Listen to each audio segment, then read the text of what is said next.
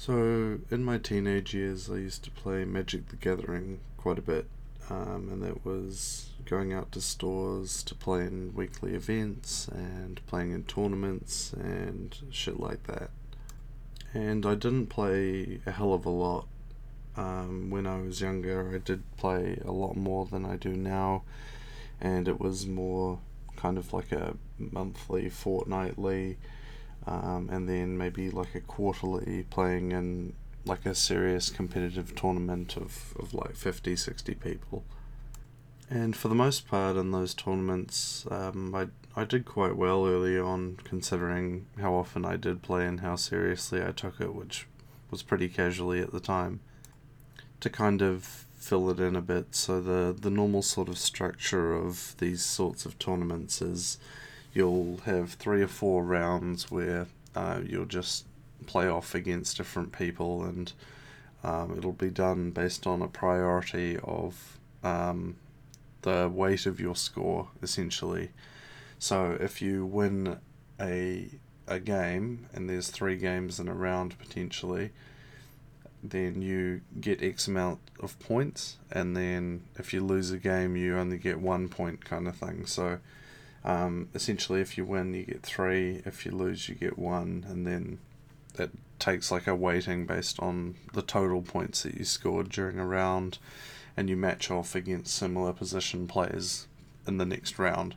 So basically, the winners play against more winning players, and the losers play against more losing players. And then this will continue for 3 or 4 rounds until they decide they have enough of a separation and people have had enough of a chance to play, normally about 3 rounds.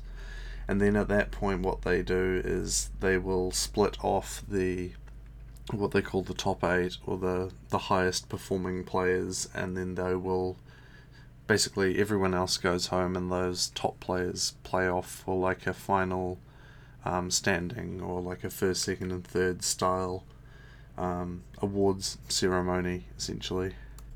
Now, at the time, I was quite young and didn't really think too much of it, but I did manage to get into the top eight position, which essentially meant that I would be playing against other people for, at that particular event, a chance to go overseas and perform in a bigger tournament, essentially. So pretty much like the dude who wins the top eight gets an invitation to attend the bigger tournament. So at this point, I was playing some games, and the competitiveness had kind of changed a little bit because I was still kind of doing well.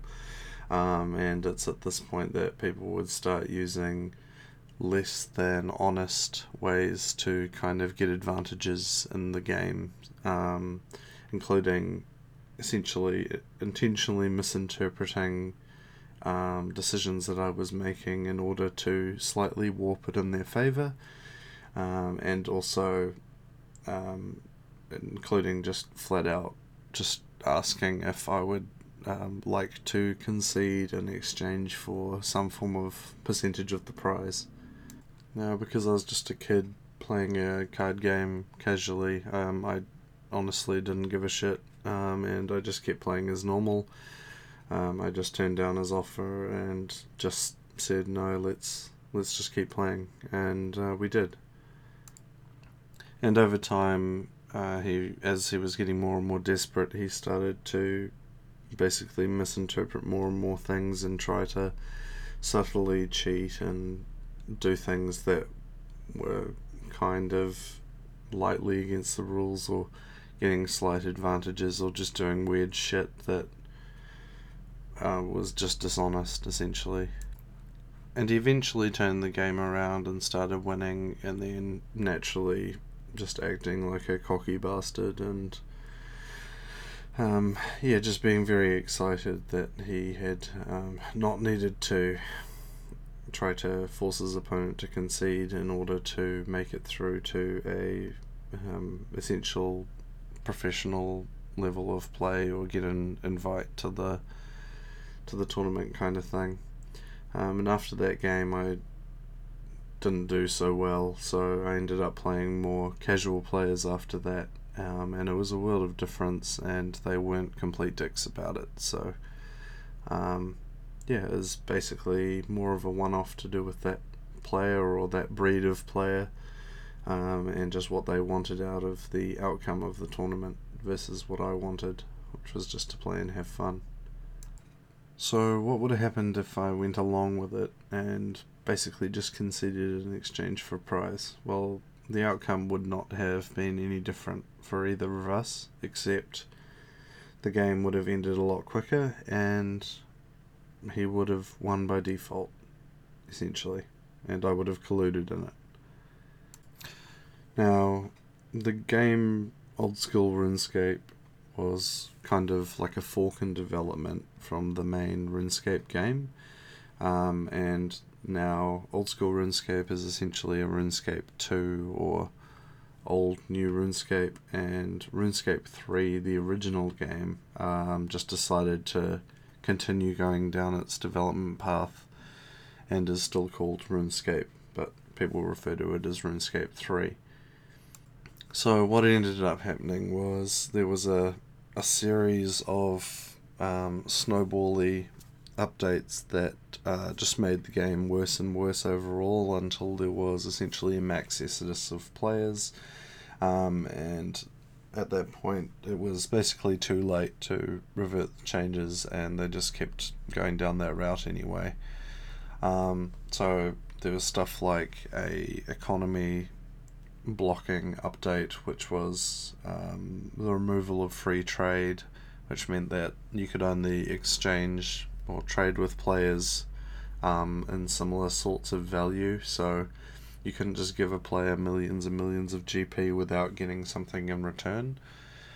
And then there was some changes done to the wilderness, which is that massive PvP area, and then there was also some changes made to probably the biggest indicator, which was the evolution of combat, or basically some updates which fundamentally significantly changed the way that the combat system was used in the game to interact with anything combat wise, essentially.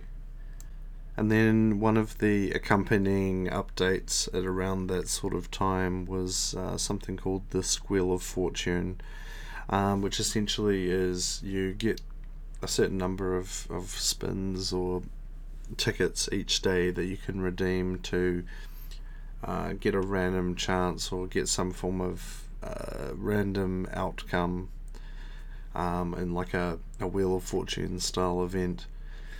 And there was all kinds of prizes in there, from basically, you just get like a slight percent bonus increase to experience or gold, or you get some cosmetic item, or you get like a skilling item or something that as you use it you get like a percent XP modifier kind of thing.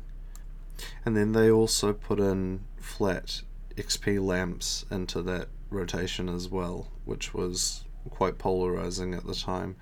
So that was just an item that when you used it, you just got a certain amount of experience in the skill of your choice or in a particular skill, and it just instantly gave you those experience points in that skill.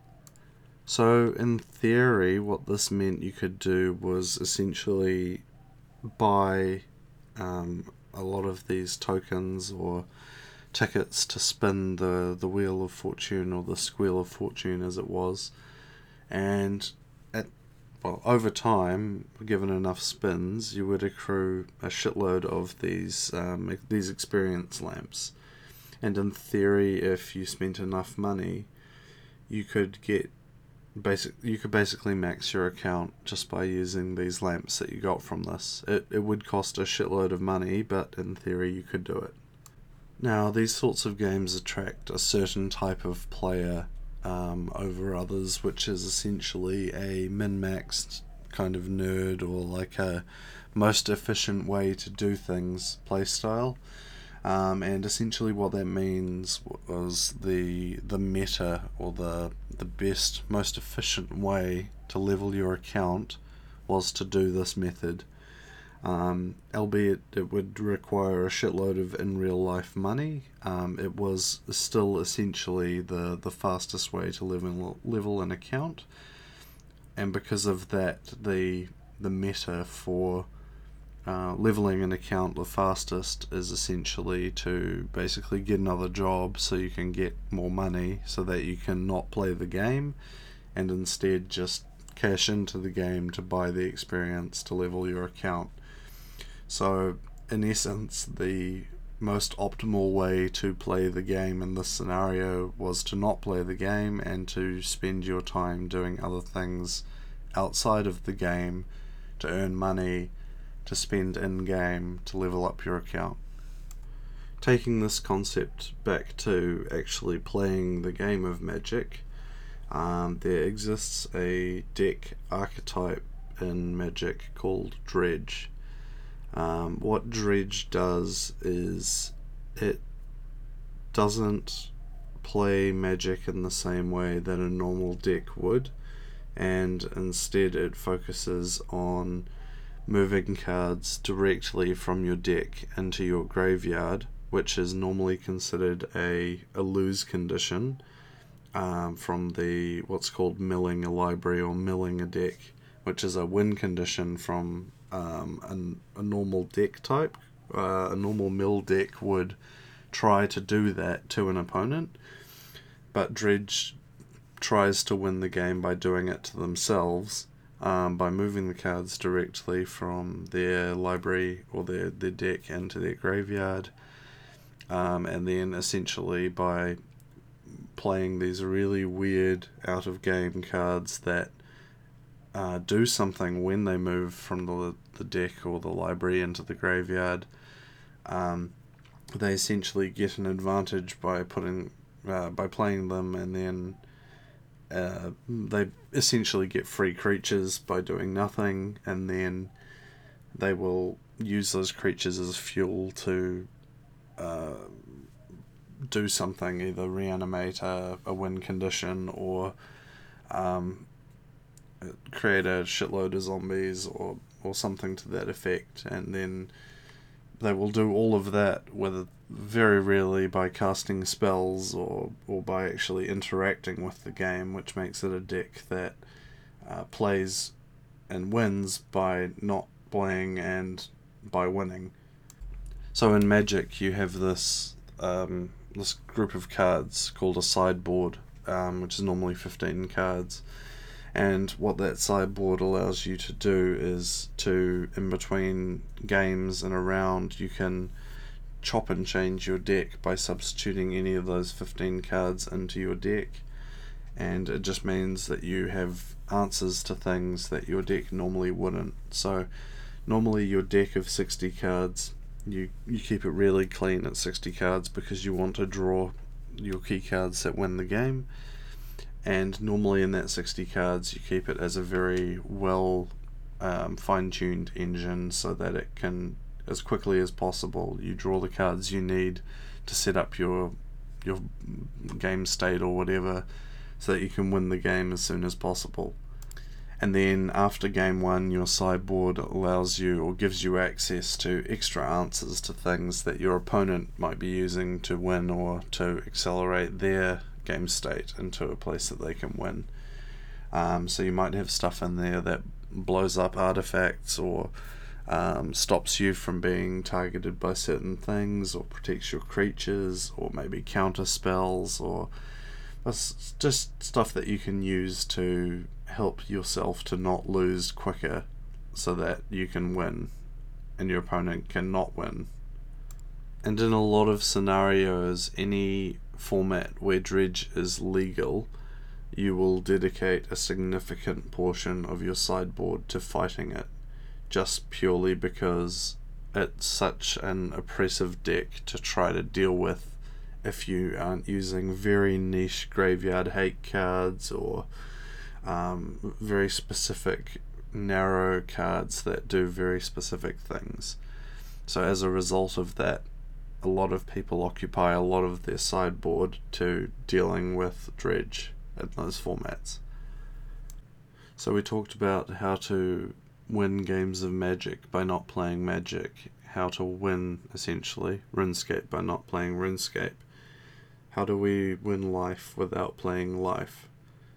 Well, we already talked about bribery and corruption, so we may as well stick with that. You can, essentially, if you had enough money, you could acquire things that most people could not, like people's position and attitude and their opinions and media and stuff like that. And on the same note of being competitive by not being competitive, we also have the concept of clustering similar businesses together. So what happens is some analysts will look at a new region or a new place or location or whatever to put their new store. Say there's like a beachfront section somewhere and they want to sell like soda and candy bars or something like that. So what happens is you have the most popular area of the beach and you want to be as close to that as possible, right? So you'll have your zone, you'll have your ideal spot to be, and typically that will be at the halfway point so that you can attract the most number of customers from that biggest area. So you'll put your store smack bang in the middle of your target area so that the most people can gain access to that. That's fantastic, and now a competitor sees you put up a store there and they're like, hey, we want to do that, we do the same thing, we look at the same demographic, let's put our store up. They take a look at the same scenario and they deduce, based on the same as you, that to attract the most number of customers they want to put it bang smack in the middle. Hence, right next door to you they erect a store which is pretty much the same as you, selling the same products to the same customers. So while this makes absolutely no sense when you look at it as a neutral outside observer and you're like, what the fuck, there's two pizza stores right next to each other, or two soda stalls at a beach or something like that, or two vending machines which sell the exact same shit, or anything of that degree, you have to bear in mind that this has been targeted based on their optimal audience and their ability to reach the most of their target demographics. So it's based on proximity to customers and probably very, very small consideration of proximity to competitors, because either way they have to go to one of you. So putting it right next door to the other is not going to be a factor in that decision, really, right? And this also factors into franchises and what their motivations are to allow you access to the franchise. So there's some franchises out there or some chain stores that aren't specifically focused on selling product. Examples of this would be like McDonald's or Subway, where the emphasis is more around store location and essentially having more stores or getting stores in higher real estate value areas, or having store access in certain areas, or just in Subway's case, just having as many Subways as possible so that they can make bank on franchisee fees and stuff like that. So it's not always going to be in the franchise's best interests to make sure that there's only one store in a particular area. In some cases they might want as many stores as possible so that they can make bank off your decision. Another example of anti-competitive competitiveness is in corporations or applying for jobs. So in general, what you want to do is sound professional, essentially, which because of that you end up emphasizing certain words and terms, and the whole act of trying to stand out means that instead you're actually guiding yourself to a representation that looks very similar to basically everyone else, because everyone else is trying to stand out in the exact same way that you are, so you all look the same. The most prominent example I can think of for doing this is with election campaigns and the propaganda or advertising associated with it. Now, what most campaigners do these days is, well, pretty much everyone will have a sign that looks exactly the same. The only difference is the colouring and the face, basically. So all the signs will be identical. They will just have the political party's name, some branding or slogan or whatever, and most importantly, they will all have a little tick on them. Now, the idea of the tick, probably props to the first guy who thought of it, was so that you psychologically associate that party with putting the tick in the box on the voting form. So for the first guy to do this, it probably made a shitload of sense and it would have given him an advantage. But now, because everyone does it, it means that no one stands out. But you kind of have to do it, because if you don't, you're losing that edge. So pretty much everyone just does it because. And again, with the placement thing, you often see all the signs clustered very closely together, much for a very similar reason of the most amount of people being, well, getting exposure to it. And if we think about the win conditions behind the game or the exercise or the advertising campaign or what have you, there's always more than one way to meet a win condition or more than one pathway to achieve that win condition. So even if, in the case of StarCraft, or where basically you just want to remove your opponent from the game by eliminating all the units, or something like, or chess, for example, where you want to place the opponent into checkmate by making their king unable to defend themselves.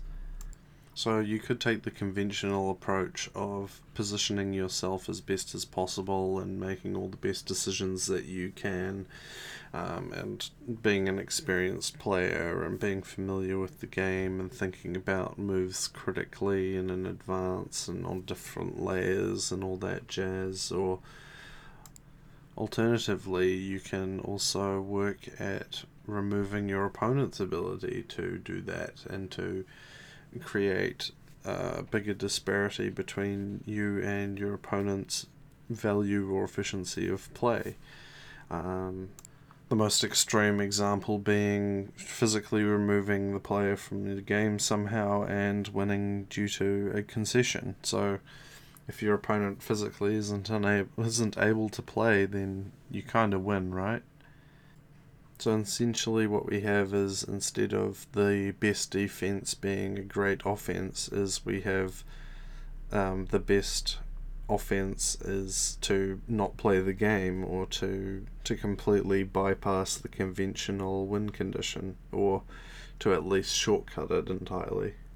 And a byproduct of this is often either a catch-22 scenario or some form of outcome which is neither most perfectly advantageous to either party, as is the case of whacking a store right next to your competitor, but it's a case of lowering the edge that your competitor gets so that you can get a margin in. Typically, the win condition associated with capitalism and doing business is to just turn over a profit, to make money, and to solidify a margin of some kind. So long as you're making money and you're not incurring expense instead, why not? In old school RuneScape, there used to be an area of the game called the Revenant Caves, and this was an area in kind of higher level wilderness, which is a PvP area, and inside the caves you could PvP as well. And what ended up happening was, essentially there would be clans or groups of people that would essentially control areas inside the roof caves, or permit or deny access to it by attacking people who they did not approve of, who were in the area. So basically, big groups of PvPers who would regulate and racketeer certain worlds or what have you. So there's like a couple of hundred game servers or whatever worlds, and you would need to safely use the Riv Caves, you would need to pay a protection clan, and they would allow you to kill creatures in there for a certain period of time based on how much you paid. And basically, if someone came to kill you, you would yell out to them, and then they would jump to your world and kill them. And they would offer you protection, which was more often than not protection from them to not kill you. So more like a blackmail rather than a protection fee against others, like a bodyguard service. So originally this started off with already existing PvP clans wanting to make a bit more money and have a bit more fun by allowing people to buy their services in this way, and they would just hop through worlds and make sure that on their worlds there was no one there who hadn't been paying, otherwise they would kill them and take their stuff. What ended up happening was, over time, this slowly evolved, and those PKing groups started to acquire more and more Venezuelan players who were desperate to get into that excess of money, so that they could real world trade it for their own benefit of getting food on the table. And then after a while, what ended up happening was a lot of these protection clans were vastly populated by Venezuelan players. At a critical point, what ended up happening was the Venezuelan run, at the time then, protection clans essentially formed a conglomerate group or organization of essentially like a super clan of just Venezuelans, and they kind of went a bit rogue and started using the Rev Caves for their own gain. And then after a while, what ended up happening was the original PKing clans needed to essentially take back control from the Venezuelan run resistance group, essentially. There was a massive fight out there, but yeah, it was pretty bad.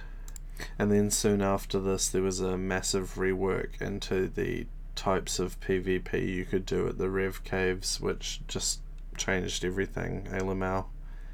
And they also nerfed the gold per hour that you could get, so it was no longer a super profitable thing to do. The types of PvP changed drastically to what's called Singles Plus, away from multi-combat.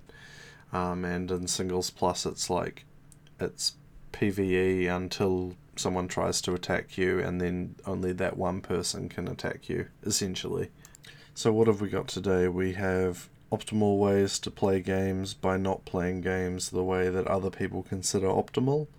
We've got corruption and bribery being the best ways to play games, or other ways to distract or disarm your opponents or make them less efficient as an alternative to creating a pathway to a win condition. And then finally, essentially, a if you can't beat them, join them mentality, or if I go down, I'm taking you with me, or nice profits you got there, I want to cut capitalism style mentality. So yeah, basically think twice why you play a game and how not only you can win, but other people can lose. There's more than one pathway to a win condition. See ya.